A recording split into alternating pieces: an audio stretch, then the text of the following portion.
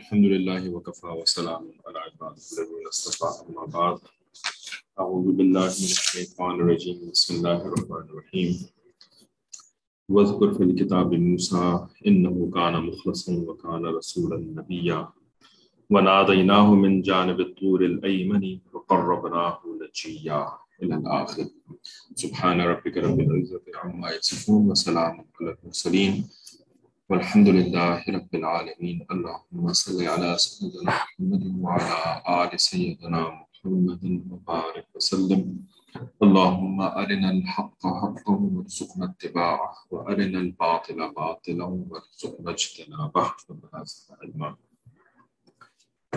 تو یہ جو آیات 51 سے 58 تک تو ان کی تلاوت پچھلی کلاس میں کی گئی تھی. تو ایک ریمائنڈر کے طور پر کہ جو لوگ اس تلاوت کو سن رہی تھیں پچھلی کلاس میں، تو اس میں جو آخری آیت ہے وہ آیت سجدہ ہے. تو اس کے اوپر امید ہے کہ آپ نے سجدہ تلاوت کر لیا ہوگا. کسی کو اگر یاد نہیں رہا ہو تو وہ اب کر لیں یا اپنے پاس کوئی نوٹ کر لیں، کیونکہ کلاس کے شروع میں بات ہوئی تھی، پھر 1 گھنٹے کے بعد پھر بہت ساری باتیں ہوتی ہیں تو ذہن سے یہ بات نکل سکتی ہے. اچھا، تو ان آیات کا ترجمہ تو ہم نے پڑھ لیا تھا، خلاصہ تفسیر بھی اور عارف کے مسائل شروع کر لیے تھے. اس میں ہم پیج نمبر 40 پر اس ٹاپک پر تھے کہ حضرت اسماعیل علیہ السلام کا جو ذکر کیا اللہ تعالیٰ نے ان آیات میں، تو ان کو اس طرح سے کیوں فرمایا نا کہ انہ کان صادق الوعدی، کہ بے شک وہ وعدے کے سچے تھے، وکان رسول النبی، اور وہ رسول تھے، نبی تھے. تو کیا ہر نبی وعدے کا سچا نہیں ہوتا؟ صرف اسماعیل علیہ السلام تھے تو نہیں، ایسی بات نہیں ہے، بلکہ ہر نبی وعدے کا سچا ہوتا ہے. لیکن کسی کو کوئی خاص صفت ہوتی ہے، کسی خاص واقعے کے ساتھ اس کا تعلق ہوتا ہے، جو کہ دوسروں کو اس واقعے کے ساتھ تعلق نہیں ہوتا، کیونکہ یہ واقعہ صرف انہی کی زندگی میں ہوا تھا. تو اس وجہ سے نا اس کی جو خاص صفت ہوتی ہے اس کو الگ سے بیان کر دیا جاتا ہے. ٹھیک ہے، تو یہ بہت عام اسلوب ہے کہ کسی کی خصوصی بات، یعنی کسی کو اگر کسی بات کے ساتھ خصوصی نسبت حاصل ہے تو اس کا تذکرہ کر دیا جاتا ہے، اگرچہ کہ اس بات سے دوسرے لوگوں کو بھی ایک عمومی نسبت حاصل تھی ہی. ٹھیک ہے، تو اسماعیل علیہ السلام کا واقعہ کہ انہوں نے اپنے جب باپ سے، اپنے والد حضرت ابراہیم علیہ السلام سے وعدہ کر لیا تھا کہ آپ مجھے ثابت قدم پائیں گے، تو انہوں نے اس وعدے کو پورا کر دکھایا اور بالکل کبھی یعنی ایک آنچ بھی نہیں آنے دی اس وعدے کے اوپر کہ میں ذبح کے لیے اپنے آپ کو پیش کروں گا. ٹھیک ہے، تو یہ بھی تھا، یہ بھی ایک وجہ تھی کہ ان کے لیے صادق الوعد کا لفظ اللہ نے استعمال کیا. اور دوسری وجہ ایک اور بھی بیان کری ہے کہ ایک شخص سے وعدہ کر لیا تھا کہ میں تمہارا انتظار کروں گا، تو 1 سال تک اس کا انتظار کرتے رہے. اچھا، اس کے آگے چلتے ہیں کہ ایفاء وعدہ کی اہمیت اور اس کا درجہ. ایفا کہتے ہیں پورا کرنے کو، اوفا یوفی ایفاءن، تو ایفاء عہد یعنی عہد کو پورا کرنا، اور عہد کے لیے ہی وعدے کا لفظ بھی استعمال کیا جاتا ہے. تو ایفاء وعدہ انبیاء و صلحاء کا وصف خاص اور تمام شریف انسانوں کی عادت ہے. شریف انسان سے مراد کہ جو عزت دار لوگ ہوتے ہیں، ٹھیک ہے، ان کی یہ عادت ہے کہ جب وعدہ کر لیتے ہیں تو اس وعدے کو پورا کرنے کی بھرپور کوشش کرتے ہیں اور بلا وجہ وعدہ خلافی نہیں کرتے. اس کے خلاف کرنا فساق، فجار اور رذیل لوگوں کی خصلت ہے. فساق کہتے ہیں جو بہت زیادہ کھل کر کے گناہ کرنے والے ہوں، یعنی گناہ بھی کرتے ہوں اور دکھاتے بھی ہوں لوگوں کو کہ وہ گناہ کر رہے ہیں. اسی وجہ سے جو مرد داڑھی منڈاتا ہے یعنی شیو کرتا ہے، ٹھیک ہے، شریعت کا حکم کیا ہے کہ جو چہرے کے بال ہیں مرد ان کو چھوڑ دیں. ٹھیک ہے، 1 مشت سے اس کو کم نہیں کاٹیں. 1 مشت سے زیادہ ہو جائے تو پھر کاٹنے کی اجازت ہے، لیکن اس سے کم کی اجازت نہیں ہے. اس سے کم میں کیا حکم ہے کہ آپ اس کو چھوڑ دیں، ٹھیک ہے نا، اس کو شیو نہ کریں. اب ایک مرد جو ہے وہ داڑھی کو شیو کرتا ہے، تو یہ جو داڑھی کو شیو کر رہا ہے یہ گناہ کا کام ہے، صحیح ہے نا. لیکن یہ جو گناہ کر رہا ہے یہ اپنے چہرے کے اوپر اس گناہ کا اظہار کر رہا ہے، کیونکہ چہرے کو تو مرد تو نہیں چھپاتے نا، مرد کو تو نہیں نقاب کرنا ہوتا نا، تو ہر انسان اس مرد کے چہرے کو دیکھے گا کہ وہ داڑھی کو شیو کرتا ہے، تو اس وجہ سے داڑھی شیو کرنا یہ فسق میں آتا ہے، فسق میں یعنی گناہ کر بھی رہا ہے اور پوری دنیا کو دکھا بھی رہا ہے، اور ایک ہوتا ہے کہ آپ چھپ کر کے گناہ کر رہے ہیں، ٹھیک ہے، گناہ کو جو ہے وہ آپ یعنی اس کا اشتہار نہیں کر رہے ہیں، تو اس کے لیے جو ہے وہ فجر کا لفظ استعمال ہوتا ہے، اور ایسا کرنے والے کو فاجر کہا جاتا ہے، جو کہ بہت زیادہ گناہ کرتا ہو لیکن ویسا نہ ہو جیسا کہ فاسق ہوتا ہے، ٹھیک ہے، تو بہت زیادہ گناہ کرنے والے کو بھی فاجر، اور اس کی جمع فجار، تو فساق، فجار اور رذیل لوگ، یعنی رذیل سے مراد جو ذلیل بہت ہی نچلے ٹائپ کے لوگ ہوتے ہیں، بہت ہی اوباش اور یعنی کیا کہتے ہیں ان کو، آوارہ قسم کے جو لوگ ہوتے ہیں ان کے لیے رذیل کا لفظ استعمال کیا جاتا ہے، تو یہ ان لوگوں کی خصلت ہے کہ ان کو اپنے وعدے کا کوئی خیال ہی نہیں ہوتا، کوئی پاس ہی نہیں ہوتا۔ حدیث میں رسول اللہ صلی اللہ علیہ وآلہ وسلم کا ارشاد ہے کہ العدۃ دین، عدۃ وعدہ یعد عدۃ، یعنی وعدہ کرنے کے لیے جو روٹ ورڈز عربی میں استعمال ہوتا ہے نا، وہ ہوتا ہے عدہ، عدۃ، ٹھیک ہے، تو نبی علیہ الصلوۃ والسلام نے فرمایا کہ العدۃ یعنی وعدہ دین ہے، دین کہتے ہیں قرض کو، ٹھیک ہے، یعنی جس طرح قرض کی ادائیگی انسان پر لازم ہے، اسی طرح وعدہ پورا کرنے کا اہتمام بھی لازم ہے، ٹھیک ہے۔ قرض کیا ہوتا ہے؟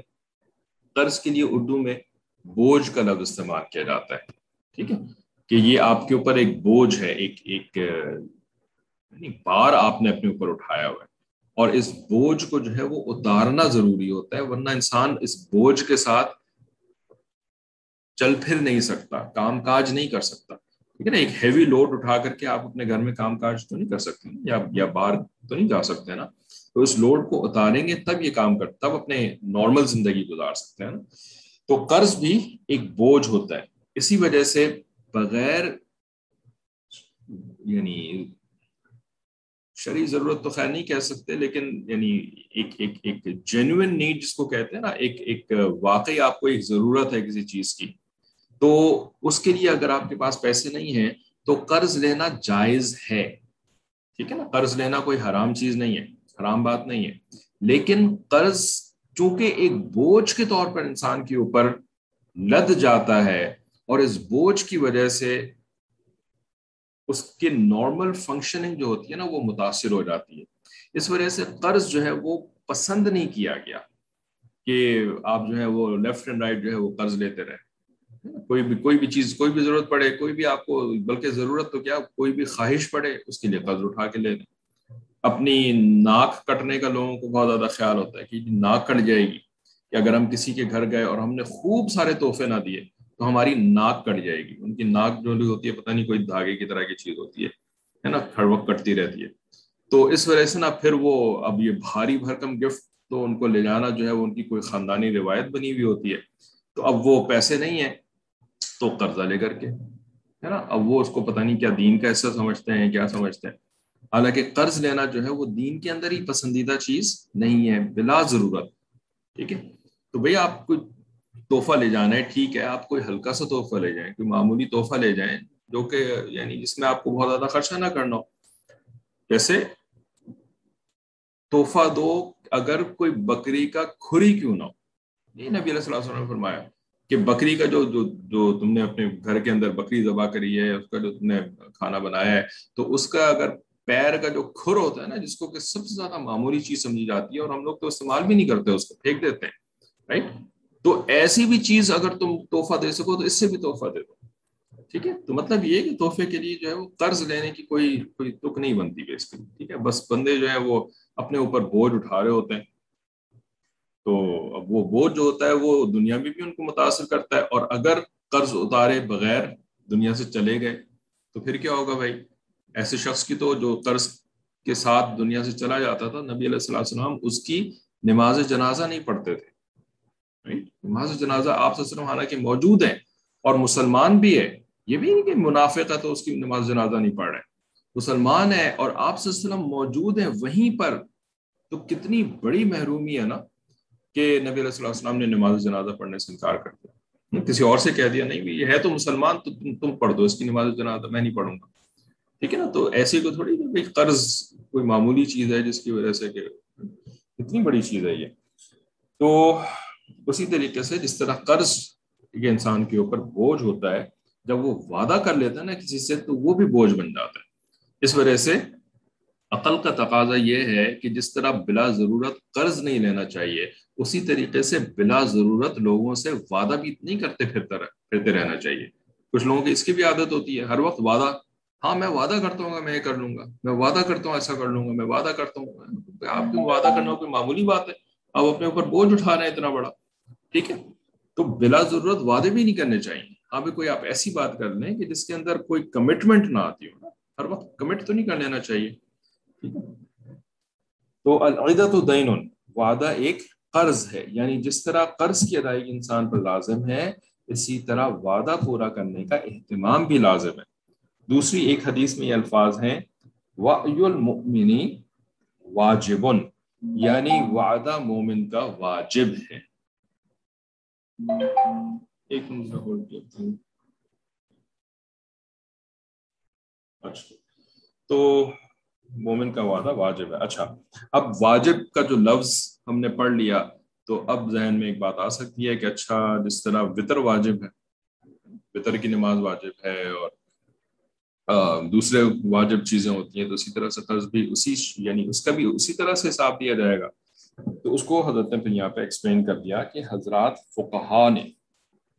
فقہا کون ہوتے ہیں کہ جو کہ بات کی گہرائی تک جاتے ہیں، ہے نا، ان کو تفصیلی علوم حاصل ہوتے ہیں اور ان کی نیت بھی خالص ہوتی ہے. یہ دونوں چیزیں مل جائیں، نیت کا خالص ہونا اور تفصیلی علوم کا حاصل ہونا، تو پھر بندہ فقیہ بنتا ہے، ٹھیک ہے. تو فقیہ کی جمع فقہا، تو فقہا حضرات جیسے امام شافعی، مالک، حنبل، امام احمد بن حنبل، اور امام ابو حنیفہ، امام ابو یوسف، امام محمد رحمۃ اللہ علیہم، امام ظفر رحمۃ اللہ علیہ، یہ سارے جو ہیں وہ فقہا ہیں.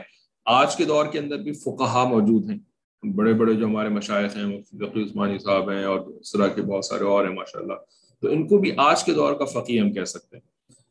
تو حضرات فقہا نے باتفاق یہ فرمایا ہے کہ وعدے کا قرض ہونا اور ایفائے وعدہ کا واجب ہونا اس معنی میں ہے کہ بلا عذر شرعی اس کو پورا نہ کرنا گناہ ہے. ٹھیک ہے، عذر شرعی کیا مطلب کہ آپ نے کسی سے وعدہ کر لیا تھا کہ جی میں آ جاؤں گا، جمعے کے دن آ جاؤں گا، ٹھیک ہے، اب سیلاب آ گیا اور راستے بند ہو گئے، ٹھیک ہے نا، اب آپ جا ہی نہیں سکتے، ایسا معاملہ ہو گیا. تو یہ جو اس قسم کا عذر پیدا ہو گیا، یہ شرعی عذر ہے، کیونکہ یہ آپ کے کنٹرول میں نہیں تھا، ٹھیک ہے نا. فلائٹس بند ہو گئی، آپ نے کسی سے وعدہ کیا تھا جی میں آ جاؤں گا، اگلے مہینے تک میں واپس آ جاؤں گا جاب کے اوپر، پتا چلا جی کورونا لاک ڈاؤن ہو گیا، ہے نا، یہ انہوں نے فلائٹس ہی بند کر دی.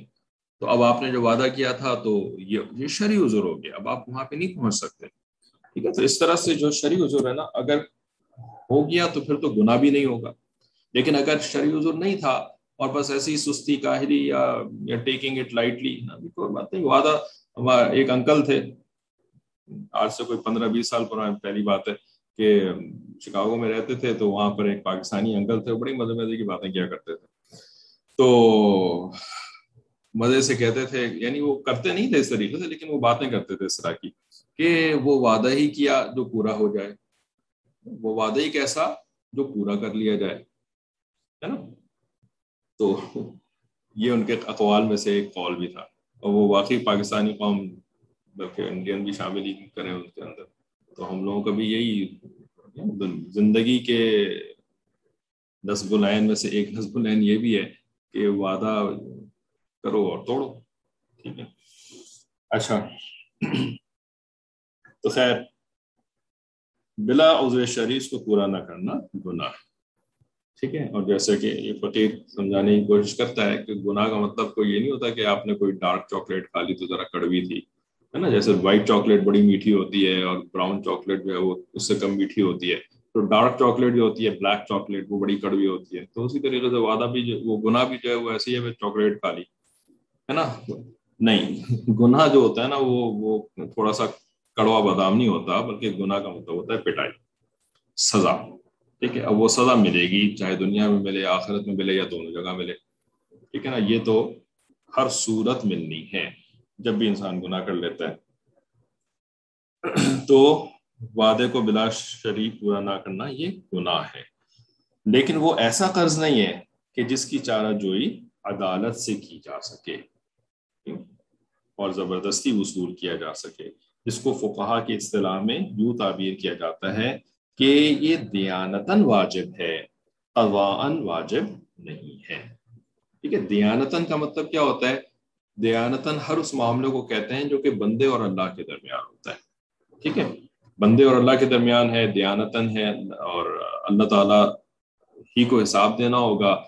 اللہ تعالیٰ ہی اپنے فرشتوں سے کہہ کر کے اس کے نام اعمال کے اندر گناہ لکھوا لیتے ہیں جب یہ گناہ کرتا ہے تو. ٹھیک ہے، لیکن دنیا میں اس کی چارہ جوئی، قانونی چارہ جوئی یہ نہیں ہوتی، اس کو دیانتاً کہتے ہیں. اور قوان کا مطلب کہ جس چیز کو قاضی کی عدالت میں باقاعدہ پیش کیا جا سکے. ٹھیک ہے نا، تو اس کے لیے جو وعدہ قاضی کی عدالت میں پیش کیا جا سکے نا، وہ وعدہ وہ ہوتا ہے کہ جو کہ آپ حلفاً اٹھا لیں، حلف اٹھا کر کے، یعنی کہ میں کتاب کے اوپر حلف، قرآن کے اوپر حلف اٹھاتا ہوں، اور گواہ، اور حلفاً کا مطلب یہ ہوتا ہے جس میں گواہ بھی موجود ہے.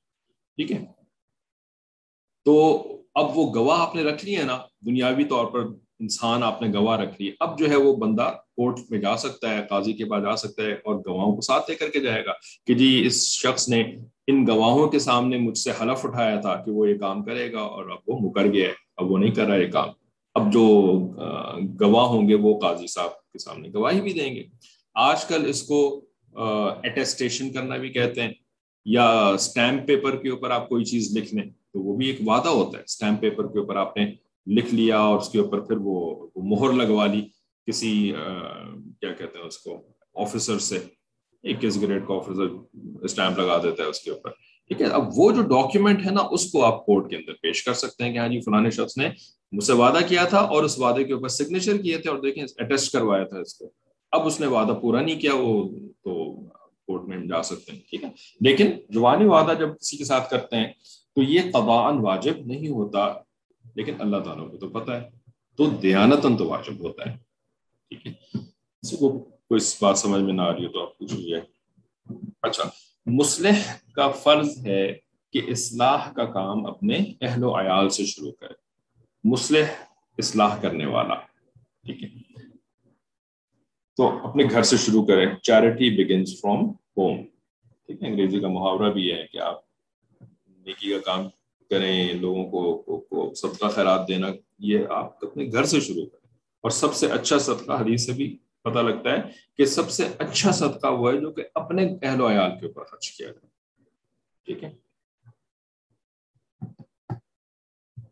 کانا یأمر اہلہ بالصلاۃ والزکاۃ. حضرت اسماعیل علیہ السلام کے خصوصی اوصاف میں ایک یہ بھی بیان فرمایا کہ وہ اپنے اہل و عیال کو نماز اور زکوٰۃ کا حکم دیتے تھے. ان آیات کے اندر ان کا جس طرح سے بھی ذکر آیا، حکم دیتے تھے. یہاں یہ سوال پیدا ہوتا ہے کہ یہ کام تو ہر مومن مسلمان کے ذمہ واجب ہے کہ اپنے اہل و عیال کو نیک کاموں کی ہدایت کرتا رہے. تو یہ واجب ہے کہ اپنے اہل و عیال کو، یعنی جو اس کے عیال ہیں، جو اس کی رعیت ہے، ان کو نیک کاموں کی ہدایت کرنا یہ اوپر والے کے اوپر واجب ہے. ٹھیک ہے، اور یہاں پر واجب سے مراد یہ نہیں کہ جی فرض کی عشاء کی 4 رکعت فرض ہیں اور 3 وتر جو ہیں وہ واجب ہیں.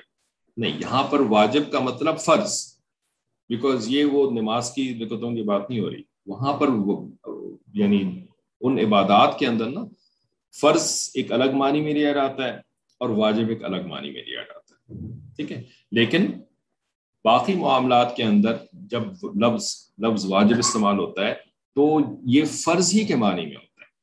ٹھیک ہے، یہ کوئی لیس دین فرض چیز نہیں ہے. ٹھیک ہے،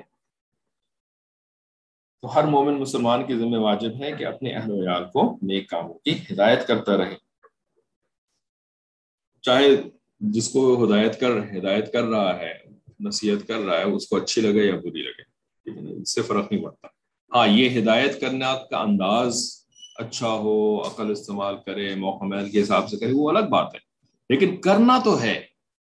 یہ نہیں ہے کہ اسلام تو ایک پرسنل ریلیجن ہے نا، ہر ایک کا ذاتی معاملہ ہے، یہ ہے نا، تو میری بیوی کا ذاتی معاملہ ہے کہ وہ کیا کر رہی ہے کیا نہیں کر رہی ہے، پردہ کرتی ہے نہیں کرتی ہے، نماز پڑھتی ہے نہیں پڑھتی ہے، جھوٹ بولتی ہے نہیں بولتی ہے، اس کا ذاتی فعل ہے، وہ اللہ کو خود ہی جواب دے گی۔ جی نہیں، وہ ذاتی فعل تو اس کا ہے، جواب تو وہ دے گی، لیکن آپ کا بھی ذاتی فعل ہے، ٹھیک ہے، شوہر صاحب کا بھی یہ ذاتی فعل ہی ہے، اس لیے کہ شوہر صاحب سے بھی پوچھا جائے گا کہ آپ نے کیا کیا، آپ نے منع کیا، آپ نے سمجھایا، آپ نے کوئی اسباب اختیار کیے کہ بیوی کی بھی کچھ تربیت ہو جائے، بیوی کی بھی کوئی تعلیم مل جائے اس کو بھی، ٹھیک ہے نا، آپ نے کیا کہ نہیں کیا سب کچھ، اگر نہیں کیا تو آپ کی بھی پٹائی ہوگی، بیوی کی تو ہوگی، یہ نہیں کہ بیوی بچ جائے گی، اس کی تو ہوگی لیکن شوہر کی بھی ہوگی، ٹھیک ہے نا۔ اب شوہر نے کرنا ہے، چاہے بیگم صاحبہ ہو جائیں، ناک چڑھائیں یا منہ چڑھائیں یا کچھ بھی کریں، ٹھیک ہے۔ آج کل تو ظاہر ہے میں اس سے سمجھوں ہوں دشمن جو مجھے سمجھائے ہیں، جو سمجھاتا ہے اسی کو دشمن سمجھنا، اور بیوی کو سمجھانا تو سب سے زیادہ مشکل کام ہے اس وقت، ٹھیک ہے، کہ جی تمہاری بہن تو پڑھتی نہیں، تمہاری ماں تو ایسی ہے، تمہاری تو بھانجی ایسی ہے، تو تمہاری بھتیجی ایسی ہے، اور تم مجھے سمجھانے آ رہے ہو، میں تو تمہاری بیوی ہوں۔ بیوی تو بیوی ہوتی ہے، کیا مطلب بیوی بیوی ہوتی ہے؟ بیوی ذمہ داری بھی ہوتی ہے، بے شک بیوی کے اپنے حقوق اور بیوی کا اپنا مقام ایک الگ چیز ہے، ہر ایک کا اپنا اپنا مقام ہے، ماں کا الگ مقام ہے، بہن کا الگ مقام ہے، اور دوسروں کا الگ مقام ہے، بیوی کا الگ مقام ہے، لیکن جو اللہ تعالیٰ نے جو چیز فرض کری ہے، جس کا حساب اللہ کو دینا ہے، تو اس کے آگے آپ یہ نہیں کہہ سکتی کہ جی میں تو بیوی ہوں، تو مجھے میرے سامنے تم چپ رہو، نہیں، ٹھیک ہے نا، ٹھیک ہے چپ رہو، وہ رہ جائے گا چپ، اگر آپ اس طریقے سے کریں گی تو وہ چپ ہو جائے گا، لیکن آپ کی چھٹکارا نہیں ہوگا آپ کا اس سے۔ اللہ سے ڈرنا چاہیے، مرنا یاد رکھنا چاہیے، مرنے کے بعد یہ ساری چیزیں کلیئر ہو جائیں گی کہ اللہ کے رسول جو کہہ کے چلے گئے تھے نا، اس کے ساتھ تم نے کیا کیا۔ تو واجب ہے ہر مسلمان کسی کے اوپر کہ وہ اپنے اہل و عیال کو نیک کاموں کی ہدایت کرتا رہے۔ قرآن حکیم میں عام مسلمانوں کو خطاب ہے، قُوا انفسکم، ٹھیک ہے، وَأَہْلِیکم نارا، ٹھیک ہے، بچاؤ اپنے آپ کو اور اپنے اہل و عیال کو آگ سے، دونوں کا حکم ہے، یہ نہیں کہ پہلے اپنے آپ کو بچاؤ اور اس کے بعد جب اپنے آپ کو بچا لو پھر اس کے بعد اہل و عیال کی بات کرنا، دونوں کو ساتھ ساتھ بچاؤ، ٹھیک ہے نا۔ کنکیٹینیشن واو جو ہے وہ ملانے کے لیے، جوڑنے کے لیے بھی استعمال ہوتا ہے، دس اینڈ دیٹ، دونوں کام تم نے ساتھ کرنے، پہلے جنت کا ٹکٹ خرید لو پھر اس کے بعد بیگم صاحبوں کو ٹکٹ دلوانا، نہیں، جنت کا ٹکٹ تو تمہیں مرتے تک ملے گا نہیں، ہے نا، جب مر جاؤ گے، جب آئیں گے فرشتے تو اس وقت پتا چلے گا اچھا جنت میں جا رہے ہو کہ جہنم میں جا رہے ہو، تو کیا دنیا میں پھر کچھ نہیں کرنا، بیگم صاحبہ کو فارغ، مرنے کے بعد پھر بیگم صاحبہ کو نصیحت کریں گے، جب موت کا فرشتہ آ جائے گا پھر بیگم صاحبہ کو نصیحت کریں گے، اولاد کو نصیحت کریں گے، کیونکہ ہاں جی اب مجھے پتا چل گیا کہ میں جنت میں جا رہا ہوں، ایسا تو نہیں ہو سکتا نا۔ تو انسان اپنے اوپر محنت کرتا ہے، کوشش کرتا ہے، لیکن ساتھ ساتھ اس نے دوسرے کام بھی کرنے ہوتے ہیں، کیوں؟ اس لیے کہ نیک بننے میں یہ شامل ہے کہ وہ دوسروں کو بھی نصیحت کرو۔ نیک بننے کا مطلب یہ نہیں ہوتا آپ نے مصلی بچھایا، وضو کیا اور دے دنا دن نفل پڑھنا شروع ہو گیا، ٹھیک ہے، یہ نیکی مکمل نیکی نہیں، یہ ادھوری نیکی نہیں، ٹھیک ہے، مکمل نیکی اس وقت ہوگی جب آپ کے اوپر جو ذمہ داریاں اللہ تعالیٰ نے لگائی ہیں وہ کام بھی پوری کر رہے ہیں، اور ان ذمہ داریوں میں اہل و عیال کو آگ سے بچانا شامل ہے۔ اب ہمارا جو نظام ہے آج کل کافروں کے ہاتھوں میں جو پورا کا پورا آیا ہوا ہے، تعلیمی نظام ہو یا میڈیا کا نظام ہو یا سوچ کا نظام ہو، جو بھی ہو، تو اس کے مطابق کیا ہے کہ اپنے کام سے کام رکھو، کسی کو کچھ کہنے کی ضرورت نہیں ہے، ٹھیک ہے، اللہ کا نظام تو یہ نہیں ہے نا، ٹھیک ہے، اللہ کا نظام تو یہ ہے قو انفسکم، یہ اللہ کی کتاب کی آیت یہاں پہ کوٹ ہو رہی ہے، قو انفسکم واہلیکم نارا، یہ اللہ کا نظام ہے۔ تو پھر اس میں حضرت اسماعیل علیہ السلام کی خصوصیت کیا ہے کہ وہ جو ہے وہ اپنے اہل و عیال کو کہا کرتے تھے؟ تو اب اس کو ایکسپلین کر رہے ہیں کہ بات یہ ہے کہ یہ حکم اگرچہ عام ہے اور سبھی مسلمان اس کے مکلف ہیں۔ مکلف کا مطلب ہوتا ہے کہ ذمہ داری ڈالی گئی ہے کسی کے اوپر، تکلیف کسی کے اوپر ڈال دی گئی ہو نا، تو اس کو کہتے ہیں مکلف، ٹھیک ہے؟ تو ہر انسان، ہر مسلمان اس کا مکلف ہے۔ شوہر بیوی بچوں کا مکلف ہے، اور بیوی بچوں کی مکلف ہے اپنی ذات کے بعد، ٹھیک ہے، اپنی ذات کے ساتھ ساتھ۔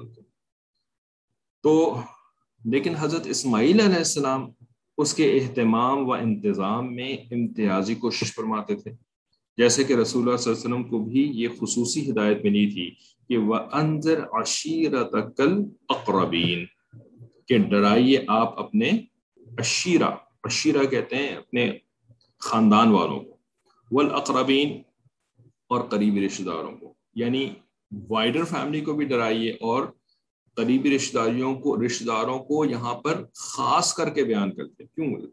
عشیرہ کے اندر قریبی رشتہ دار نہیں آ جاتے ہیں، ٹھیک ہے نا؟ عشیرہ کے اندر قریبی رشتہ دار بھی آ جاتے ہیں، دور کے رشتہ دار بھی آ جاتے ہیں۔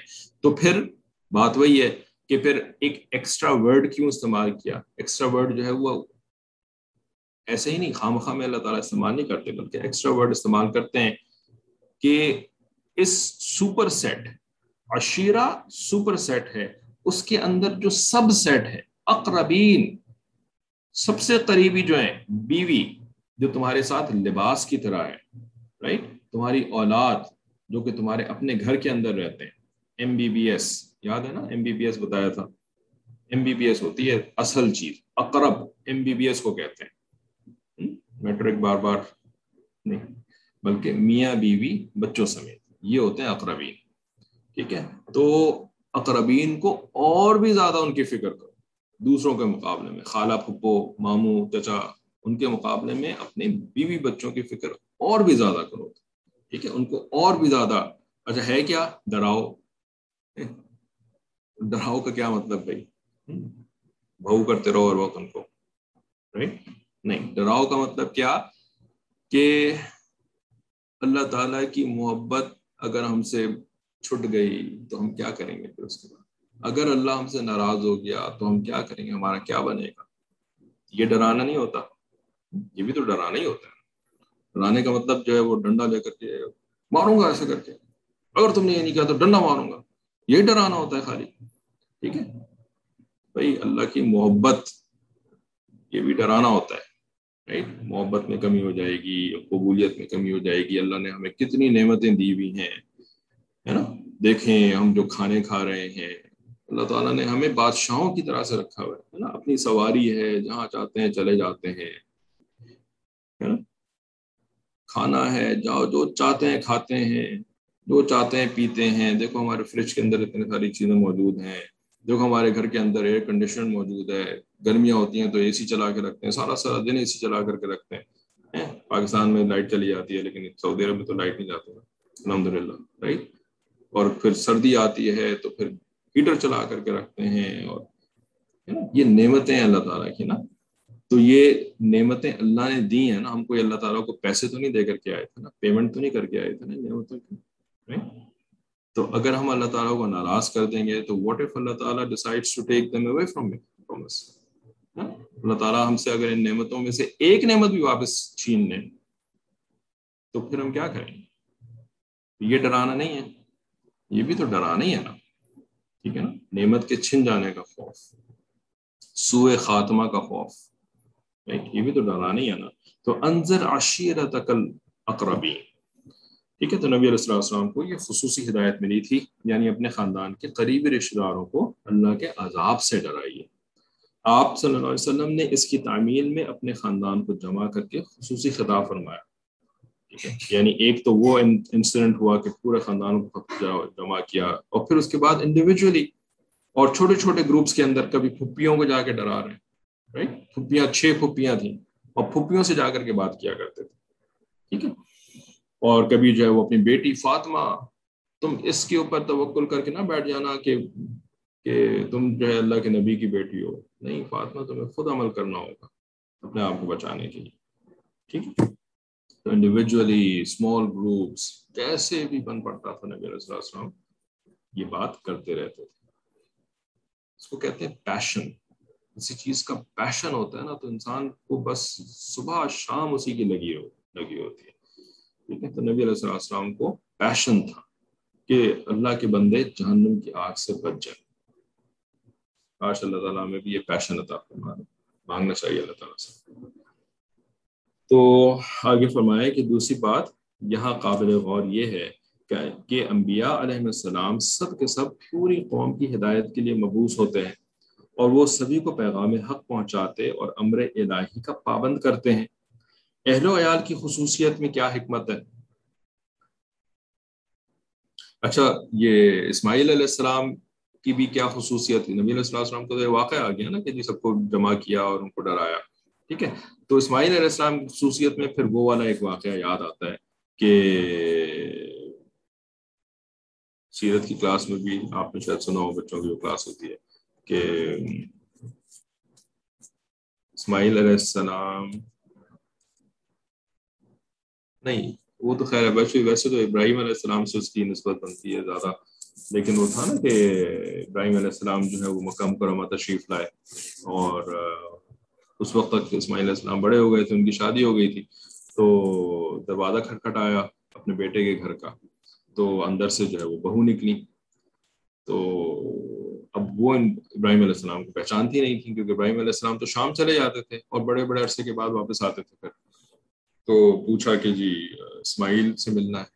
انہوں نے کہا جی وہ تو گئے ہوئے شکار کھیلنے کے لیے, یعنی شکار کرنے کے لیے گئے, کیونکہ زمانے میں ظاہر شکار کرتے تھے پھر لا کر کے اس کو کاٹ کے پکاتے تھے. تو گئے ہوئے تو ابراہیم علیہ السلام نے پوچھا کہ کیا حال چال چل رہے ہیں, گھر کے احوال وغیرہ کیسے ہیں؟ تو بہو صاحبہ نے جو ہے نا وہ بڑا مشکل حالات ہیں جی, کھانے کو نہیں ملتا اور بڑا یہ ہے بڑا وہ ہے, اس طرح کی ساری باتیں کریں, شکایتی بالکل انداز میں جواب دیا. تو ابراہیم علیہ السلام نے ان کو کہا کہ اچھا میں تو ابھی جا رہا ہوں, جب آپ کے شوہر آئے نا تو ان کو کہیے گا کہ اپنے دروازے کی چوکھٹ کو بدل دیجیے. ٹھیک ہے. تو ان کو تو سمجھ میں نہیں آیا کہ مطلب کیا ہے اس کا. جب اسماعیل علیہ السلام واپس آئے تو انہوں نے بتا دیا کہ جی وہ ایک آئے تھے بزرگ, انہوں نے اس طرح سے کہا ہے کہ اپنی دروازے کی چوکھٹ کو بدل لینا. تو اسماعیل علیہ السلام باپ کی بات سمجھ گئے اور بہت ہی ذہین اور مزاج شناس تھے اپنے والد کے. قربانی کے لیے پیش کیا تھا 14 سال کی عمر میں, تو کوئی معمولی بات تو نہیں تھی نا. تو سمجھ گئے کہ باپ کیا کہنا چاہ رہے ہیں, تو ان بیگم صاحبہ کو تو فارغ کر دیا. ٹھیک ہے کہ آپ تو جائیں جی, طلاق. صحیح ہے. پھر اس کے بعد دوسری شادی کری اور پھر ابراہیم علیہ السلام واپس آئے, پھر اسی طرح کا واقعہ ہوا. تو اب جو بیوی تھی انہوں نے بہت اچھے سے, اللہ کا بڑا احسان ہے, بہت بہت اللہ کا کرم ہے, بہت شکر ہے اللہ تعالیٰ کا. ٹھیک ہے. تو ابراہیم علیہ السلام خوش ہوئے اور ان کو کہہ کے گئے کہ وہ جب آئے نا تو ان سے کہنا کہ اپنی دروازے کی چوکھٹ کو برقرار رکھو. ٹھیک ہے. تو اسماعیل علیہ السلام جو ہیں وہ اپنے گھر والوں کی, یعنی ابراہیم علیہ السلام کی تو نصیحتیں ہوتی تھیں نا, گائیڈ لائنز ہوتی تھیں, لیکن اسماعیل علیہ السلام بھی اس چیز کو اتنی اہمیت دیتے تھے کہ برداشت نہیں کیا اس کو اپنے گھر کے اندر کیونکہ فارغ کر دیا. ٹھیک ہے. گھر والوں کی اصلاح کی اہمیت تھی ان کی نگاہ میں ایکسیپشنل. ٹھیک ہے. تو اسی وجہ سے تو بیگم صاحبہ کو فارغ کر دیا نا, ورنہ تو ٹھیک ہے میں سمجھا لوں گا, ٹھیک ہو جائے گی, صحیح ہو جائے گی. اور اللہ کے نبی تھے تو نبیوں کے سٹینڈرڈ جو ہوتے ہیں وہ ہمارے ساتھ تو یہی ہوگا کہ ہمیں تو سمجھانا ہی ہوگا. ہم کو تھوڑی اس طریقے سے کہ اچھا ابو نے کہہ دیا تو اب تو طلاق دے دی, بیگم صاحبہ کو گھر بھیج دیا اٹھا کر کے. آج کل تو یہ معاملہ نہیں ہوتا نا, ہم تو اللہ کے نبی نہیں ہیں نا, اور ہمارے تو والد بھی ابراہیم تو نہیں ہے نا, ابراہیم علیہ السلام. ٹھیک ہے. لیکن نبیوں کے سٹینڈرڈز تو اللہ تعالیٰ نے سب سے ہائی بنائے ہوتے ہیں, اس وجہ سے وہاں پر ہے یہ چیز بالکل ان کے شان کے مناسب ہوتی ہے. ہماری شان ہی کوئی نہیں ہے تو اس کے مناسب یہ حرکتیں بھی, یہ اعمال جو ہے وہ ہمارے مناسب ہی نہیں ہے, یا ہم ان کے مناسب ہی نہیں ہیں.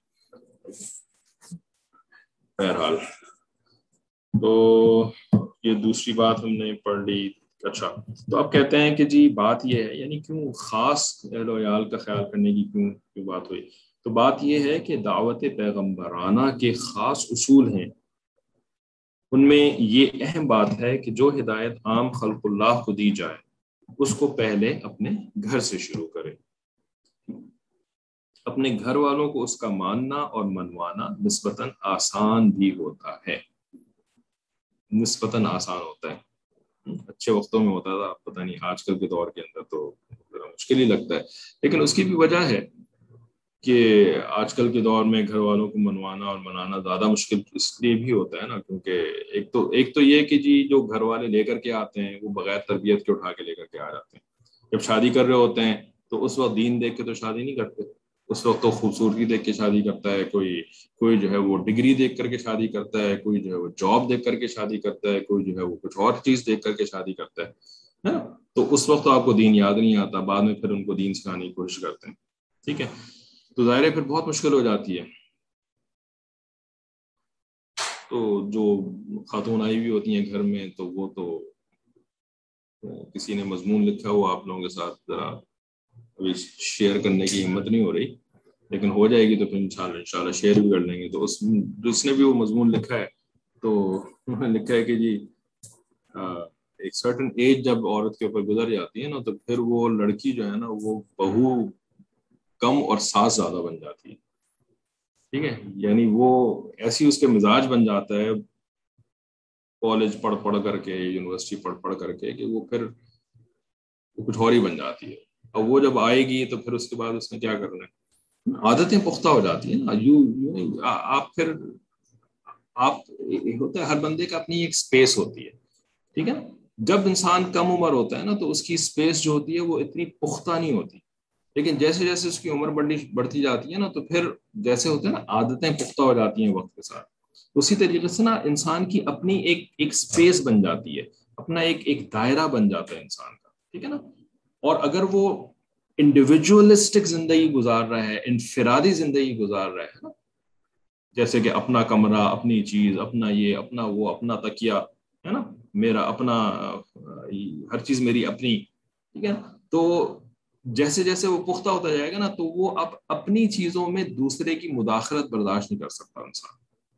ٹھیک ہے نا، یہ مردوں کے ساتھ بھی ہوتا ہے تو نہیں، عورتوں کے ساتھ بھی ہوتا ہے. ٹھیک ہے، کہ وہ اسپیس اتنی پختہ ہو جاتی ہے کہ اب you can not stand anyone interfering in your space, in your life, right, in your decisions. آپ پھر اب برداشت نہیں کر سکتے آپ کسی دوسرے بندے کو. ٹھیک ہے، اور شادی تو کمپرومائز کا نام ہے. شادی میں تو آپ جو ہے وہ ہے نا وہ یعنی لباس بن جاتے ہیں ایک دوسرے کے. لباس کیا ہوتا ہے؟ چپکا ہوا ہوتا ہے نا، یعنی دو بندے آ کر کے چپک گئے لباس کی طریقے سے ایک دوسرے نا. اللہ تعالیٰ نے فرمایا نا، میں تو نہیں کہہ رہا یہ بات، ان لباس لکم وانتم لباس لہن، یہ تو ایک دوسرے کے لباس ہیں. یعنی اب تو شادی ہونے کے بعد تو تم چپک جاؤ گے ایک دوسرے سے، ہے نا. اب وہ اسپیس جس نے اپنی بنائی ہوئی ہو تو اب وہ کسی کو چپکنے کی اجازت دے گا اپنے سے، لباس بننے کی اجازت دے گا اپنے ساتھ. ٹھیک ہے، اور ہمارا جو سسٹم ہے حجرات وغیرہ کو تو ہم سمجھتے ہی نہیں ہے کوئی چیز. ہمارا تو سسٹم یہ ہے کہ مرد خالی نہیں چپکتا، اس کا پورا خاندان آ کے چپک جاتا ہے نا. تو اب جس کا مزاج ایسا بنا ہوا ہو کہ وہ تو کسی کو برداشت نہیں کر سکتی ہو تو اس نے کہاں برداشت کرنی ہے ساری چیزیں نا. تو پھر اب ماشاءاللہ ہر گھر کے اندر سے دھواں اٹھ رہا ہوتا ہے. پھر آج کل آگ لگی ہوئی ہے، دھوئیں اٹھ رہے ہیں. اور دھواں بھی کیا اٹھ رہا ہوتا ہے؟ دھواں اٹھنے کا مطلب یہ ہوتا ہے کہ پوری دنیا دیکھتی ہے پھر، کیونکہ دھوئیں کو آپ چھپا نہیں سکتے، گھر میں بند نہیں کر سکتے. آگ تو پھر چلو گھر میں بند ہوگی، لیکن آگ کا دھواں تو باہر نکلے گا نا چمنی کے ذریعے سے. تو ساری دنیا دیکھتی ہے، پھر تماشے ہو رہے ہوتے ہیں، چیخ پکار، اور پڑوسیوں کو آوازیں جاری ہوتی ہیں، اور کبھی تو ہے وہ بھاگ کر کے پڑوس میں ہی پناہ لینی پڑتی ہے پھر اس کے بعد. تو یہ ہو رہا ہے ہمارے گھروں کے اندر آج کل. تو اس کی وجوہات ہیں نا ان سب چیزوں کی، ایسی تو نہیں خواہ مخواہ کے اندر. ٹی وی چل رہی ہوتی ہے، ٹی وی کے اندر ڈرامے دیکھ رہے ہوتے ہیں جس کے اندر اس قسم کا مزاج بنا رہے ہوتے ہیں کہ جس میں آپ جس مزاج بننے کے بعد آپ کسی کو برداشت نہ کر سکیں. تو ٹی وی سے تو ہم نے توبہ کرنی نہیں ہے، ایمان کی ٹی وی، اس سے تو ہم نے توبہ نہیں کرنی. ٹھیک ہے نا، پھر اس کے بعد اور ہمارے مزاج بنانے کے اور بھی بہت سارے ذریعے موجود ہیں. تو اب اس کے بعد تو آگ لگے گی اور دھواں اٹھے گا. تو وہی ہو رہا ہے تقریباً ہر جگہ پر. تو جب یہ ساری چیزیں نہیں ہوتی ہیں نا، یعنی ٹی وی نہ ہو اور اس قسم کا ایجوکیشن سسٹم نہ ہو اور اس قسم کا جو ہے وہ آپ کا مزاج بلڈنگ ایکٹیویٹیز نہ ہو، تو پھر اپنے گھر والوں کو منانا اور منوانا آسان ہوتا ہے. ٹھیک ہے، یہ تو ایک سائڈ آف دا اسٹوری ہو گئی. دوسری سائڈ آف دا اسٹوری یہ ہے کہ بھائی جو منانے اور منوانے صاحب والے جو صاحب ہیں، جو منوانا چاہتے ہیں، منانا چاہتے ہیں، تو وہ بھی اگر کچھ تمیز کی زندگی گزارنا شروع کر دیں تو لوگ ان کی بات مان لیں آسانی کے ساتھ نا. ٹھیک ہے، یعنی تمیز کی زندگی کیا ہوتی ہے؟ جو آپ کے اوپر ہیں آپ ان کی ماننا شروع کر دیں. ٹھیک ہے، جب آپ اپنے اوپر والوں کی ماننا شروع کر دیتے ہیں، اوپر کون ہوتا ہے بھائی؟ مرد کے اوپر کون ہوتا ہے؟ سب سے اوپر اللہ تعالیٰ، پھر اللہ تعالیٰ کے بعد اللہ کے رسول صلی اللہ علیہ وسلم، یعنی سنتوں والی زندگی گزاریں. رائٹ، اللہ کی ماننے کا مطلب فرائض آپ پورے کریں. فرائض یہ اللہ کی ماننا ہوتا ہے. نبی علیہ الصلوۃ والسلام کی ماننے کا مطلب کہ سنتیں، آپ ظاہری سنتیں، باطنی سنتیں. اور جو اپنے روزمرہ کے معاملات کے اندر جو ہم بلنڈرز کرتے ہیں، تو ان کو اوائڈ کرنے کے لیے کیا کرنا ہوتا ہے؟ ان کو اوائڈ کرنے کے لیے کسی کے ساتھ اصلاحی تعلق ہونا چاہیے، جس کو شیخ کہتے ہیں. ٹھیک ہے نا، تو شیخ کے ساتھ جب اصلاحی تعلق ہوتا ہے تو پھر یہ جو ہمارے ڈے ٹو ڈے بلنڈرز ہوتے ہیں، ان ڈے ٹو ڈے بلنڈر سے بھی ہم بچ سکتے ہیں. ٹھیک ہے نا، اگر ہم ان کی تعلیمات کو غور سے سنیں، ان سے اچھے سے بات کریں، ان سے پوچھیں ہدایات دیں، ہے نا، تو پھر ہم اس طرح کے بلنڈر سے. تو یہ ہوتے ہیں اوپر والے. تو مرد جب اوپر والوں کی مان کے چلتا ہے، ان سے پوچھ کے چلتا ہے، تو پھر نیچے والوں کے لیے بھی اس کی ماننا آسان ہو جاتا ہے. ٹھیک ہے، تو یہ ایک ماڈل دیا اللہ تعالیٰ نے اس دنیا کی زندگی کے لیے ہمیں. اس ماڈل کو ہم اپنا ماڈل بنا لیں، کوشش کرنا شروع کر دیں اس کے اوپر، تو پھر گھروں کے اندر نہ آگ لگے گی اور نہ دھواں اٹھے گا. تو اپنے گھر والوں کو اس کا ماننا اور منوانا نسبتاً آسان بھی ہوتا ہے. اس کی نگرانی بھی ہر وقت کی جا سکتی ہے، اور وہ یعنی آپ دیکھ سکتے ہیں کہ بھئی آپ نے جو سمجھائی تھی بات، اس پہ عمل بھی ہو رہا ہے کہ نہیں ہو رہا. باہر والوں کو تو آپ نے سمجھایا، تو اب وہ پتہ نہیں عمل کر رہے ہیں نہیں کر رہے ہیں، آپ کو تو نہیں نظر آ رہا نا. تو آپ نگرانی بھی نگرانی کا مطلب بھی وہی نہیں کہ جس طرح سے وہ چوکیدار نگرانی کرتا ہے، بلکہ نگرانی کا مطلب یہ ہے کہ you can keep an eye. ٹھیک ہے نا، آپ دیکھ سکتے ہیں کہ کیا ہو رہا ہے کیا نہیں. تو اس کو نگرانی کہا ہے. اور وہ جب کسی خاص رنگ کو اختیار کر لیں اور اس میں پختہ ہو جائیں، تو اس سے ایک دینی ماحول پیدا ہو کر دعوت کو عام کرنے اور دوسروں کی اصلاح کرنے میں بڑی قوت پیدا ہو جائے. ٹھیک ہے، جب آپ کے گھر والے، آپ کی بیوی، آپ کے بچے وہ بھی ماننا شروع ہو جائیں دین کی باتوں کو، تو پھر وہ آپ کے گھر کا ایک ماحول پیدا ہو جاتا ہے. اس کو دینی ماحول کہتے ہیں. اور اس ماحول سے جو ہے نا پھر یعنی یہ ایک سینرجی کہلاتی ہے. انگریزی میں اس کو کہتے ہیں سینرجی، انرجی نہیں، سینرجی. یہ سینرجی کیا ہوتی ہے؟ یہ سینرجی ہوتی ہے کہ when everyone takes energy from everyone else، ہر ایک فرد اس گھرانے کا دوسرے کو انرجی پرووائڈ کر رہا ہوتا ہے. ٹھیک ہے نا، شوہر بیوی کو انرجی پرووائڈ کر رہا ہے، بیوی شوہر کو انرجی پرووائڈ کر رہی ہے، ماں باپ بچوں کو انرجی پرووائڈ کر رہے ہیں، بچے ماں باپ کو انرجی پرووائڈ کر رہے ہیں. یہ گھر کے اندر ایک سینرجی بن جاتی ہے. یہ ہوتا ہے دین کا ماحول. ٹھیک ہے نا، اب یہ جو گھر ہے یہ تو اس کو کہتے ہیں بقع نور، نور کا بقع بن گیا یہ نا. نہیں، اب اس سے جو ہے وہ نور پھوٹے گا اور سب اس سے فائدہ اٹھائیں گے. یہ نبی علیہ السلام کا گھرانہ تھا، اور جو نبی علیہ السلام کی سنت کے اوپر عمل کرتے ہیں نا، ہر گھرانہ ایسا بن جاتا ہے. آج 21ویں صدی کے اندر فتنہ دجال کے دور کے اندر بھی ایسے گھرانے موجود ہیں، لیکن وہ سنتوں پہ عمل کرنے کی وجہ سے ایسا ہوتا ہے.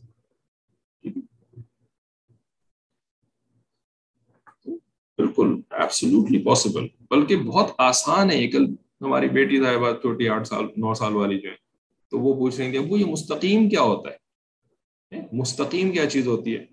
میں نے ان کو بتایا کہ آپ نے پڑھا ہے نا اہدنا الصراط المستقیم. تو مستقیم اس راستے کو کہتے ہیں کہ جو کہ سب سے سیدھا اور سب سے آسان راستہ ہوتا ہے. مستقیم سب سے آسان راستہ ہوتا ہے. پھر اس کو مثال سے سمجھایا کہ جب ہم جاتے ہیں عمرے پہ جاتے ہیں، جو گاڑی پہ اگر سفر کر کے جاتے ہیں نا تو آپ نے دیکھا نا ہائی وے پہ ہم جا رہے ہوتے ہیں، ٹھیک ہے، ہائی وے جو ہوتی ہے وہ ایک تو سیدھی ہوتی ہے، ٹھیک ہے، سیدھی سے مراد یہ نہیں کہ کبھی اس میں کرو نہیں آ سکتا، یعنی بالکل کلیئر ہوتی ہے وہ کہ بھائی ہاں کہاں جانا ہے آپ نے، ٹھیک ہے، اور اس ہائی وے کے اوپر گڈھے نہیں ہوتے، گڑھے نہیں ہوتے، رائٹ، اس ہائی وے کے اوپر جو ہے وہ رکاوٹیں نہیں ہوتی ہے نا، بالکل آسانی سے آپ ہائی وے پہ ٹریول کر رہے ہوتے ہیں. لیکن ہائی وے کے رائٹ اور لیفٹ پہ کیا ہوتا ہے؟ مٹی، ریت، پانی، اور یعنی گڑھے، سب کچھ ہوتا ہے. اس راستے کے علاوہ جو آپ کو چیزیں جو راستے نظر آتے ہیں، جو مطلب سائڈ پہ جو چیزیں ہوتی ہیں، وہاں پہ آپ اپنی گاڑی کو اگر اتار لیں تو آپ کی گاڑی چل ہی نہیں سکے گی، ہے نا، کتنا مشکل ہوگی اس راستے کے اوپر چلانا نا. پگڈنڈی بھی جس کو کہتے ہیں ہم اردو کے اندر، تو پگڈنڈیوں کے اوپر چلانا تو بڑا مشکل کام ہوتا ہے نا، ٹھیک ہے.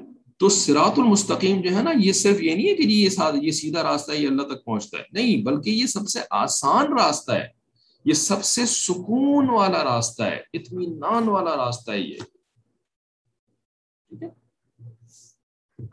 تو یہ تو سب سے آسان چیز ہے، ٹھیک ہے. اس 21ویں صدی کے ایک بھائی تھے، انہوں نے ابھی پچھلے دنوں میسج کیا، ان کے بڑے مسئلے چل رہے ہیں، گھریلو وغیرہ ایشوز وغیرہ چل رہے ہیں، تو پوچھنے لگے کہ جی ایسا ایسا ہو گیا ہے ہماری فیملی کے اندر، تو اب تو بڑی پیچیدہ صورتحال ہے، یعنی صورتحال بڑی پیچیدہ ہو گئی. سائڈ نے ان کو جواب دیا کہ مومن کی زندگی میں پیچیدگی نہیں ہوتی، مومن کی جو زندگی ہوتی ہے نا، ایمان والی کی زندگی میں، اس میں پیچیدگی نہیں ہو سکتی، کیونکہ مومن کا معاملہ کیا ہے؟ نمبر 1، جھوٹ بولنا اس کے پاس آپشن ہی نہیں ہے کہ وہ جھوٹ بولے، جھوٹ بولنے کا آپشن ہی نہیں ہے. کسی دوسرے کی ملکیت کے اوپر قبضہ کرنا، اس کا وہ تصور ہی نہیں کر سکتا. کسی دوسرے کی جو مال ہے، یا اس کا جو اس کے سامان ہے، اس کے اوپر قبضہ کر کے بیٹھ جائے، کیونکہ اس کو تو ہر وقت یہ خوف لگا ہوتا ہے کہ ایک بالشت برابر بھی چیز پہ قبضہ کر لیا تو 7 طوق زمین کے اندر دھسا دیا جائے گا. وہ 7 طوق زمین کا جو وزن ہوتا ہے، کتنا وزن ہوتا ہوگا؟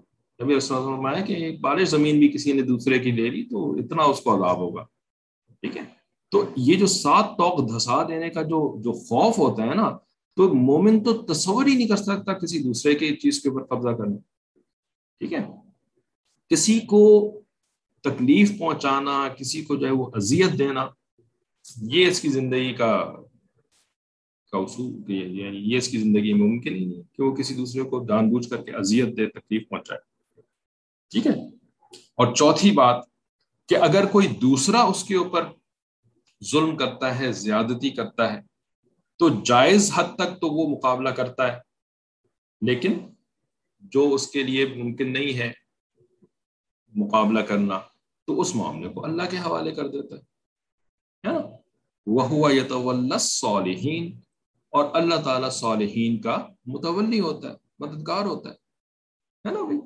تو اس سے زیادہ آسان چیز کیا ہے؟ اس سے زیادہ اسٹریٹ فارورڈ چیز کیا ہے؟ جھوٹ وہ بول نہیں سکتا، دوسرے کی چیز پہ قبضہ کر نہیں سکتا، کسی کو تکلیف پہنچا نہیں سکتا، ٹھیک ہے. اور اگر کوئی دوسرا اس کو تکلیف پہنچائے تو اللہ کے حوالے، ٹھیک ہے نا. تو اس کی زندگی میں پیچیدگی کیسی؟ اس کو تو پتہ ہے کہ اس نے کرنا کیا ہے اور کیا نہیں کرنا ہے. پیچیدگی تو اس وقت ہوتی ہے جب سمجھ میں نہ آ رہا ہو کہ میں کروں کیا، آگے کا راستہ ہی جو ہے وہ کلیئر نہ ہو کہ اچھا ادھر جانا ہے کہ ادھر جانا ہے، اچھا سچ بولنا ہے یا جھوٹ بولنا ہے، اچھا دھوکہ دینا ہے یا نہیں دینا ہے، قبضہ کرنا ہے یا نہیں کرنا ہے، یا چھوڑ دینا ہے. خصوصاً طلاق وغیرہ کے جو معاملات ہوتے ہیں تو اس کے اندر ہوتا ہے نا کہ جی اچھا اس کی پراپرٹی ہے، وہ ادھر سے کلیم ہو رہا ہے، یہاں ادھر سے کلیم ہو رہا ہے کہ یہ اس کی ہے، یہ اس کی. بھائی آپ کو پتہ نہیں ہے کس کی ہے نا. آپ کی ہے تو آپ کی ہے، آپ رکھیے اپنے پاس، اس کی ہے تو اس کی ہے. وہ اب آپ نے اس کو ہدیہ دے دیا ہے تو وہ اس کی ہو گئی. اب وہ اس کو لے کر کے جہاں بھی جائے، آپ کون ہوتے ہیں اس کے اوپر جو ہے وہ کہنے والے کہ نہیں ہمارے گھر سے کہیں نہیں جائے گی. بھائی آپ کی ہے تو کہیں نہیں جائے گی نا، وہ تو اگر کسی اور کی ہے تو جائے گی وہ، رائٹ. تو پیچیدگی تو ہوئی تھی، یعنی مومن کی زندگی میں کہاں سے پیچیدگی آ گئی؟ یہ تو صراط مستقیم کے اوپر ہوتا ہے، یہ تو آسان ترین راستے کے اوپر ہوتا ہے، بالکل کلیئر ہوتا ہے اس کی زندگی کا معاملہ، ٹھیک ہے؟ تو کیا ہے ہمارے ساتھ مسئلہ کہ ہم اپنے جانتے ہوئے اپنی زندگی کو پیچیدہ بناتے ہیں، جان بوجھ کر کے جو ہے اپنے زندگی میں مشکلات لے کر کے آ رہے ہوتے ہیں نا۔ ایمان والی زندگی گزارنا شروع کر دیں تو جنت کا کیک تو جنت میں جا کر کے ملے گا، اس کیک کی آئسنگ یعنی اطمینان وہ تو اس دنیا میں مل جائے گا، ٹھیک ہے؟ تو کیا گھاٹے کا سودا ہے؟ مشکل ہے اس کے اندر۔